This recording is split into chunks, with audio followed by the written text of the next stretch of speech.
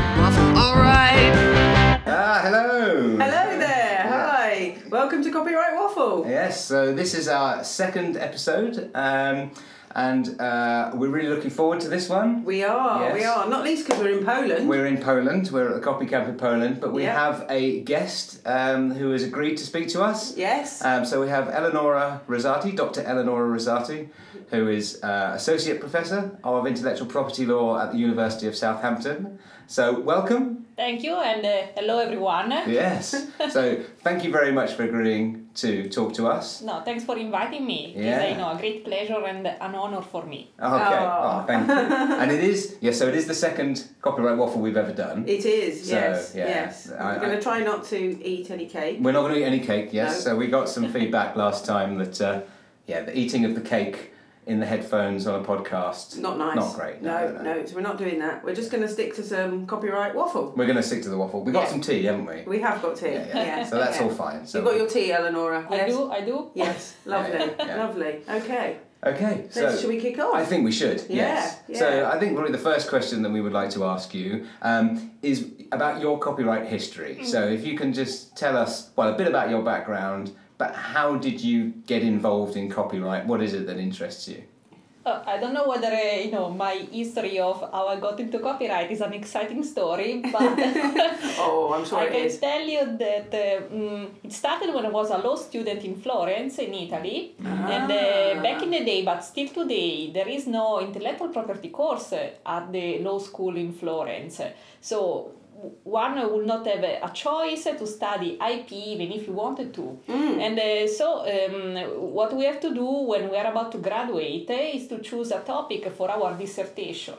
And one Sunday morning, I still remember the day because it was really life-changing. Wow. I was reading the newspaper and there was an article written by a commercial law professor on the Italian newspaper Corriere della Sera, and he was speaking about the challenges that the internet has been posing to copyright protection. So I said, wait a moment, what is this copyright? It sounds very interesting. Yes. Yeah. And so it was really, life defining moment of my career as a young lawyer, and I was really attracted to copyright immediately because it seemed to be the area of the law that combined everything I was passionate about: creativity, culture, technological advancement, difficult legal issues. Yeah. So it was, the perfect play field for someone like me. And so I went and asked a professor of private law whether I could write a dissertation on copyright. And he told me, look, I don't know anything about this area. If you want to go ahead, you are very welcome to do so. Wow. And so I started studying it on my own. And then I had the opportunity to start an internship at a law firm in Milan, Berde & Berde, which has a strong IP practice. Right. And there I had the chance to see these copyright cases, how they are dealt with in practice. My ever first piece of work on the very first day of my internship was to advise on whether an advertisement could be made using fictional characters that looked like Snow White, Cinderella, and what the copyright risk would be. Wow. And so that was the beginning, and then the following year I had the chance to start studying IP in a more structured sense. I did my LLM at Cambridge. Right. So I studied IP with Professor Lionel Bentley. Yes. And then the rest is history. I continued staying in this field, and to be honest, it has been a very happy relationship, Yes. and one that I've not got tired of, and I think I will never...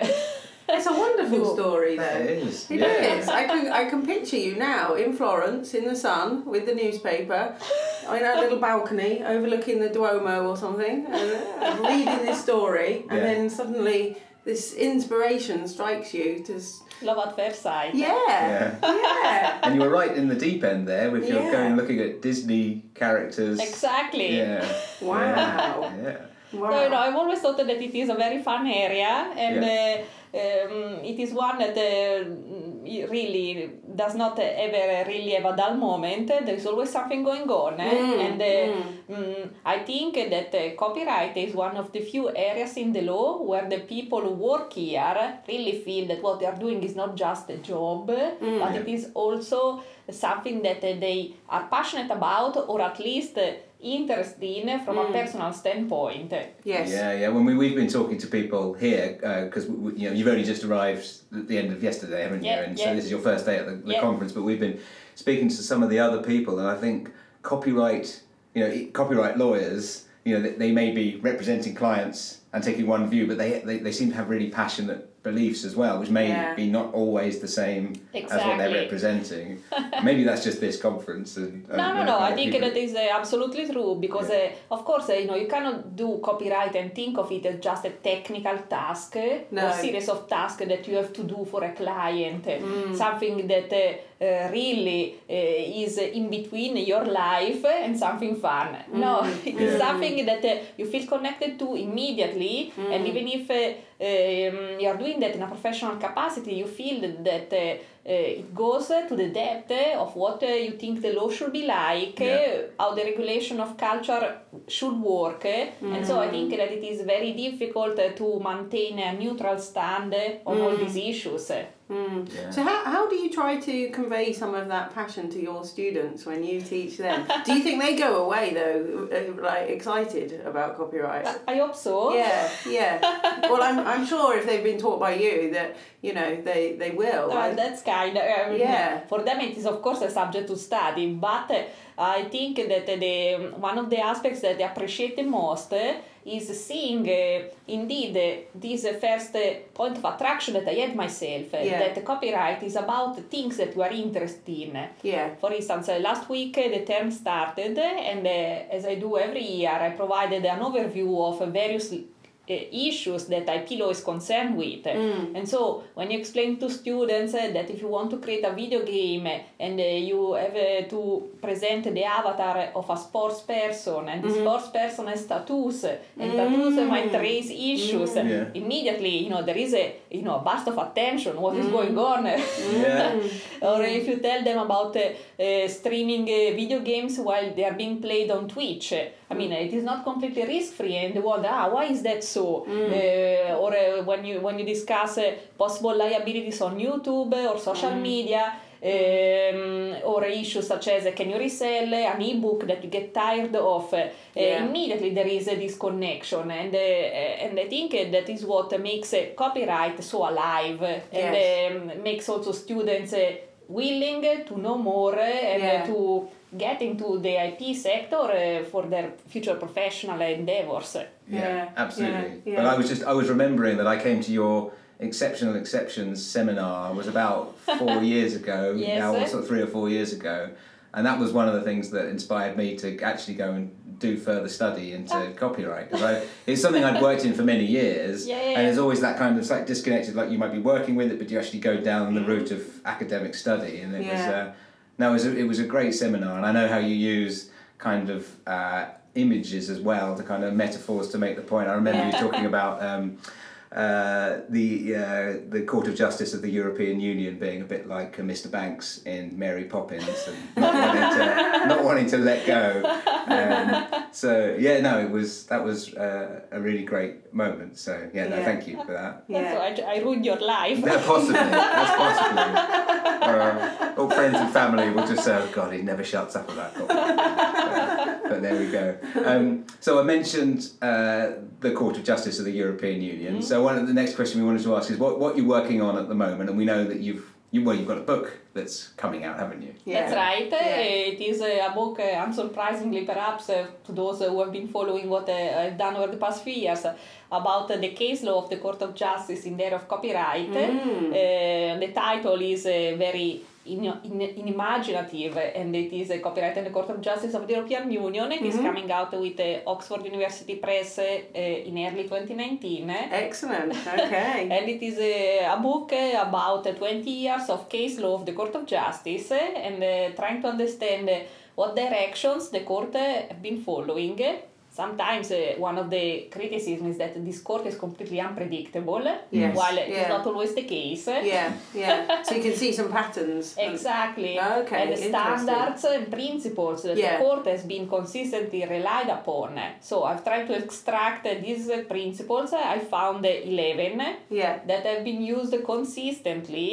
And so this jurisprudence is not as unpredictable as some critics have been saying. So the book is about that, and it is about exploring the legacy of this case law and the impact on the construction of different areas, such as economic rights, exceptions and limitations, and enforcement aspects. Oh, fascinating. Okay, so I think most people, well, we don't know quite how many people are listening to the podcast, but some people will be very familiar with the way that all of this works and the sort of various different international legal instruments. But can you kind of just give us a very basic kind of overview of how European copyright law works? So you have this kind of harmonisation, but underneath it you've got all these member states that take a slightly different approach to it because they have their own local laws, don't they? So can you explain kind of how that works in a sort of straightforward way? Yeah. At the moment, each member state of the European Union has its own copyright law. So there are 28, soon 27 different copyright laws. Let's not go there. Let's try not to go there. Anyway, sorry, carry on. Across the European Union. And what has happened is that over time there has been a growing realization at the EU level that some differences in the national laws will create barriers to the free movement of copyright content. For instance, if you have a duration of copyright that is life plus 50 in Germany, as it was back in the day, and a duration of life plus 70 in France, then you would have content that will be protected in France but will be in the public domain in Germany. So of course this creates frictions within this internal market. And it is on account of these considerations, but also others, that the European Union has progressively tried to harmonize the different national laws. This has happened through an instrument that is called directives. They are legislation that needs to be transposed at the national level. So the individual member states will retain their own copyright laws, but they will need to make sure that these laws are in line with what the European Union requires. And then what happens is that, of course, there is a litigation on copyright grounds being brought before national courts, and the judge might have a doubt as to the correct interpretation of a national provision that descends from EU law. So what they can do is to make a reference to the Court of Justice of the European Union and ask the court to provide the correct interpretation of that provision, so to be able to solve the case pending for them. And that is how copyright cases reach the Court of Justice, by questions regarding the correct interpretation. And over time many references have been made, and the Court of Justice has tried to clarify doubts that have arisen at the national level. And in other cases, and that has been quite frequent, especially more recently, the court has created additional doubts that have prompted even more references. Just to give you an idea of the numbers, if you take the right of communication to the public, that has become possibly the most contentious economic rights, and has been at the center of over 20 cases before the Court of Justice, just because we don't understand what communication to the public is. And it does get a bit confused, doesn't it? Because there is a bit of a confusion between communication to the public and public performance, isn't there, as well? So we have public performance in the UK, but they don't have it harmonised across Europe.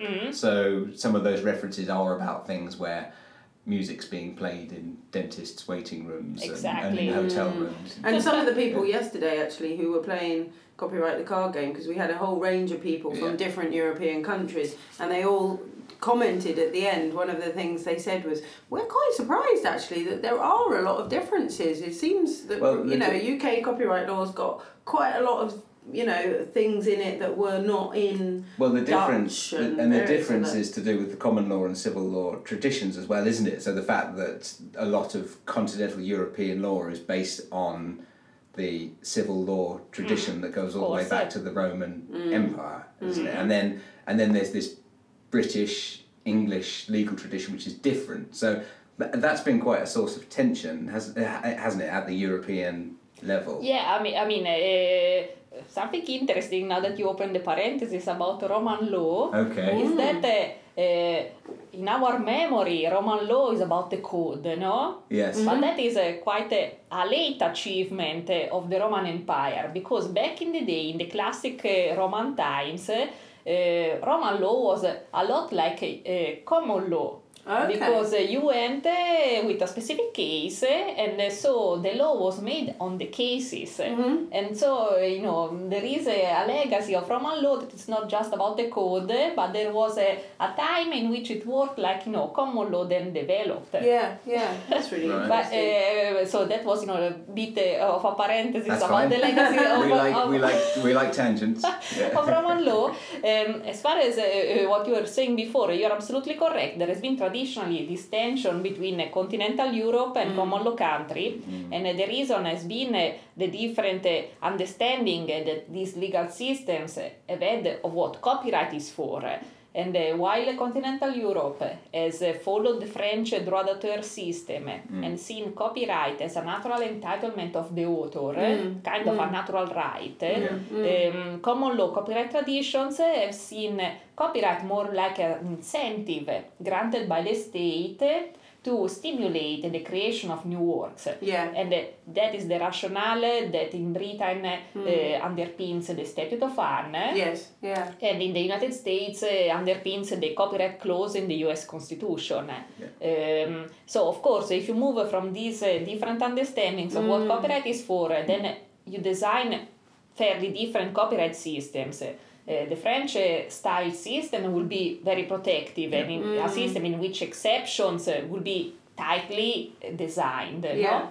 No? While the common law style system will be one in which copyright protection should be kept to a minimum, just what is needed to work as an incentive, but should not become a kind of position in which you gain a lot, but you're not incentivized to produce more. Yeah, absolutely. And then the US kind of taken that common law tradition and with its utilitarian tradition and with having fair use in there that kind of opens up those exceptions quite widely. Yeah, absolutely. So it's just reminding me, Jane was on the opening panel yesterday, and there was a conversation, and I think it was so the same arguments really being rolled out again, isn't there? There's the differing views of what copyright is about, and rights holder people saying it's, authors have this right and it's akin to a human right. Yeah, they were very. We had a kind of not necessarily. I don't think we moved the argument on much further. I don't think you resolved the tensions that would exist within copyright law. No. But it was quite clear that the kind of the left side of the panel was very kind of. So we had someone from Google. We had someone who sort of got a YouTube channel. There was me, the voice of education, and we had a kind of a set really of people from the industry, from the creative industries, and it became a discussion about money, I think, effectively, and rather than talking about creativity and a slightly confused conversation about monopolies and what monopolies went. And I think there were two different understandings. I think we're getting stuck on the idea of a monopoly right granted by the state, and then another one being a company in a monopoly position, and of course, people. But it was brought up by one of the rights holders, so which I've always found quite.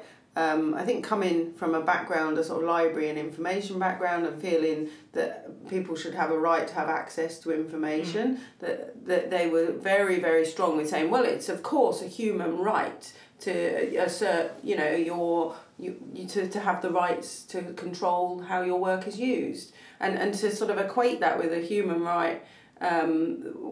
When that should be sort of almost at the expense of somebody getting access to cultural heritage and to information, it just, I don't know, we didn't get very far really. I think we weren't going to solve anything yesterday, but it was Yeah. It was an experience. It was an experience. It was an Of course. experience. Yeah. Yes. Yeah. So if we can go back a bit to, you're talking about how you got involved in copyright, and you worked with Lionel Bentley. And so the question is, who are your copyright heroes? Presumably Lionel's a big figure in your life. Do you want to talk about him, or do you want to talk about anyone else that you've worked with who kind of inspired you and kind of showed you? But certainly, I owe a lot to Lionel because he's a very rigorous scholar, very knowledgeable one, and also generous with his time. And that, especially when one is at the beginning of his or her career, means everything. Because you can't really progress if someone more experienced does not give you the tool to do so.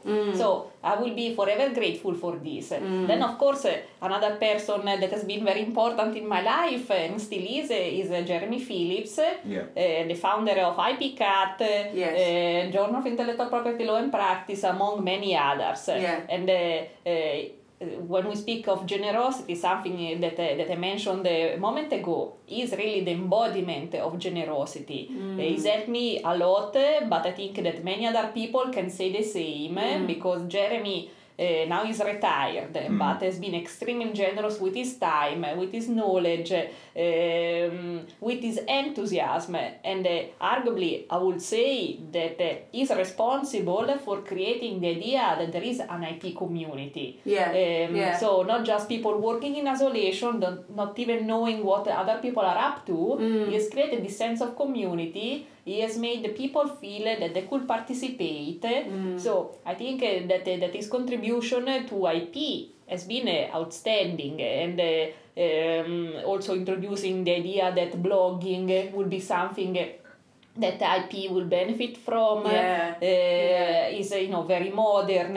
His engagement with social media, Twitter. It's a fantastic resource, isn't it? It really is.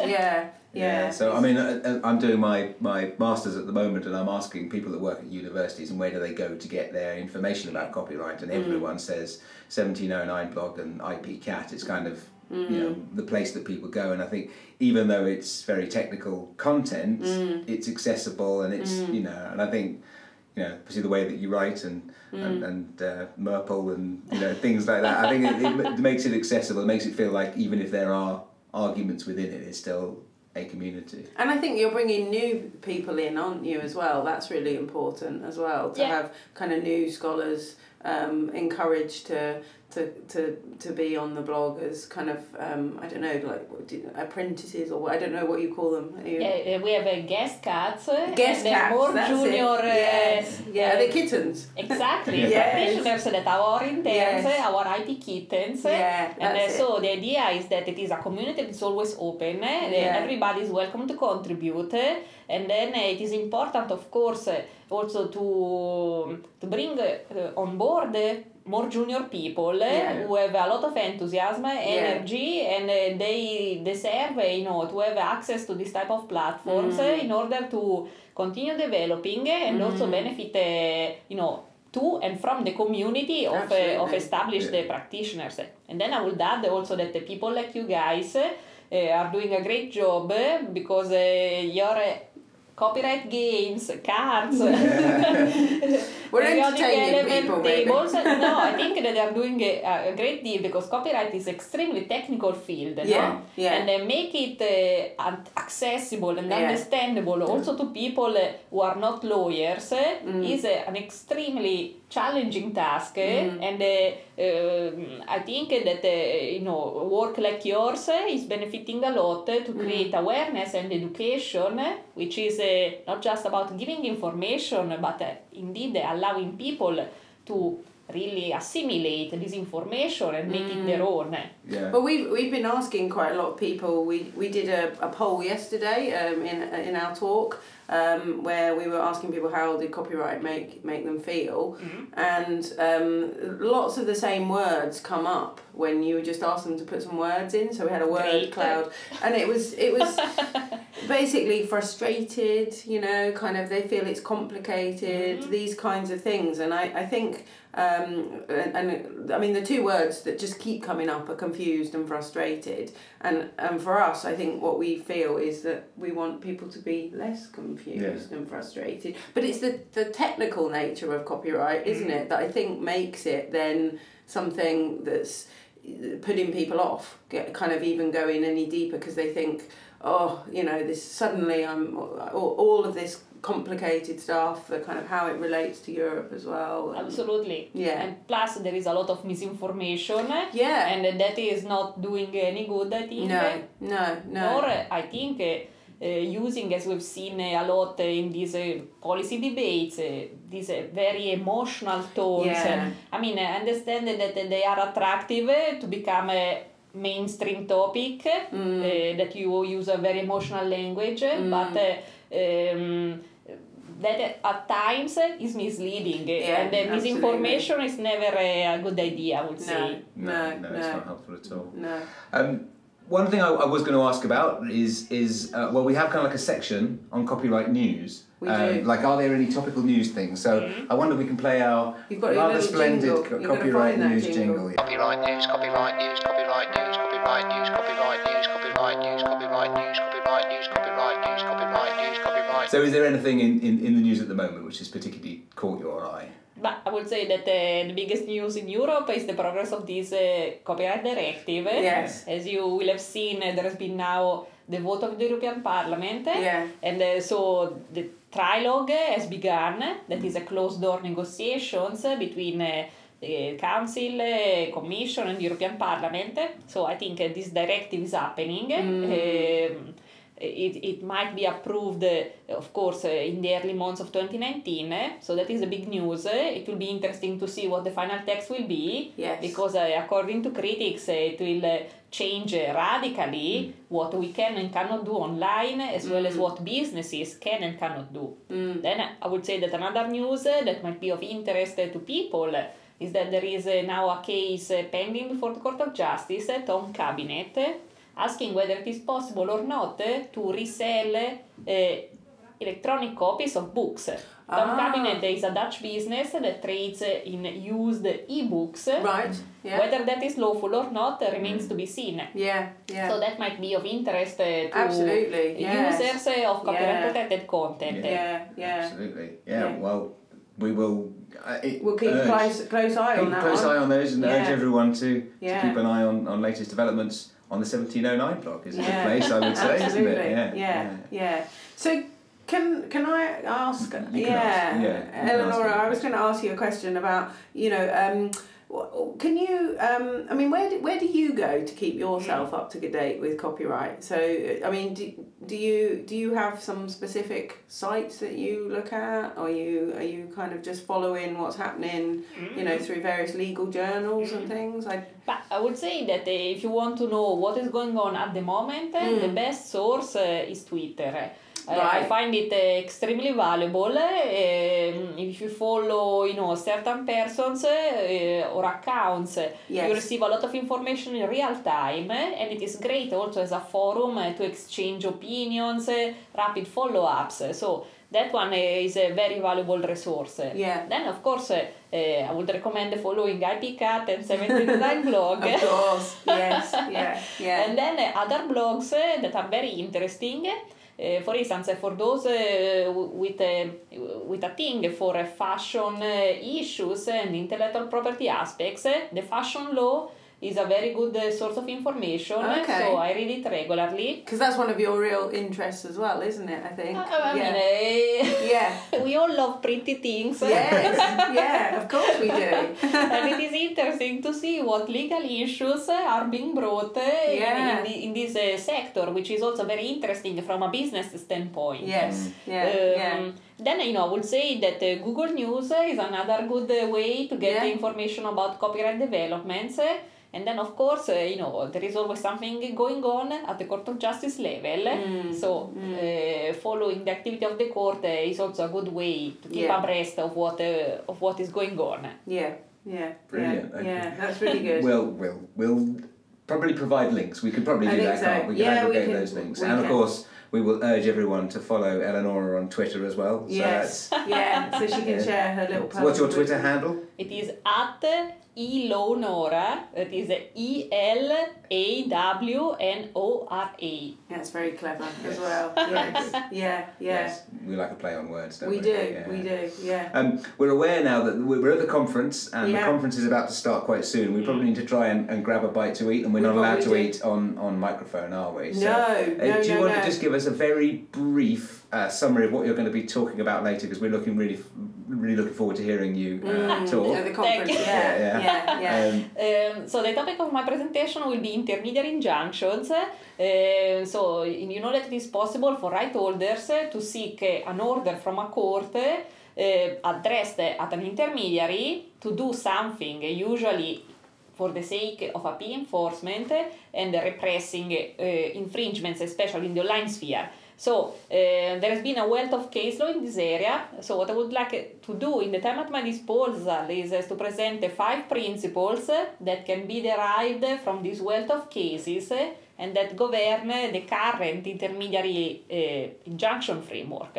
So that will be the topic of my talk. We're looking forward to it. We do, absolutely. Yes. I think it might be time to have some cake. I think now. it is. Are you into cake, Eleanor? I am into cake. Yeah. Have you got any particular favourites of cake? Anything works. Anything works. Chocolate, a little bit of chocolate. Of course. Yeah. So, we'll get the cake. Well, I think we need to stop the recording. I think so. I think we just should say thank you very much. Thanks to you guys. Yeah. Thank you. No, thanks for joining us.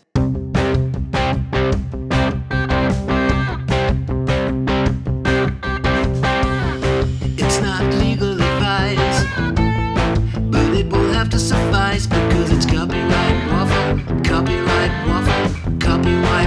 alright. This is just seamless, isn't it? The way that this works. Where is it? Right, okay. We could just sing it. We could I mean, we'll probably edit this bit out because unless it turns out to be amusing when we listen back to it. It's finding it. It's finding it. It's nearly there. Yeah. It's nearly there, and it's going to be really worth it as well, isn't it? It's like a news flash. Here we go. Okay, nearly there.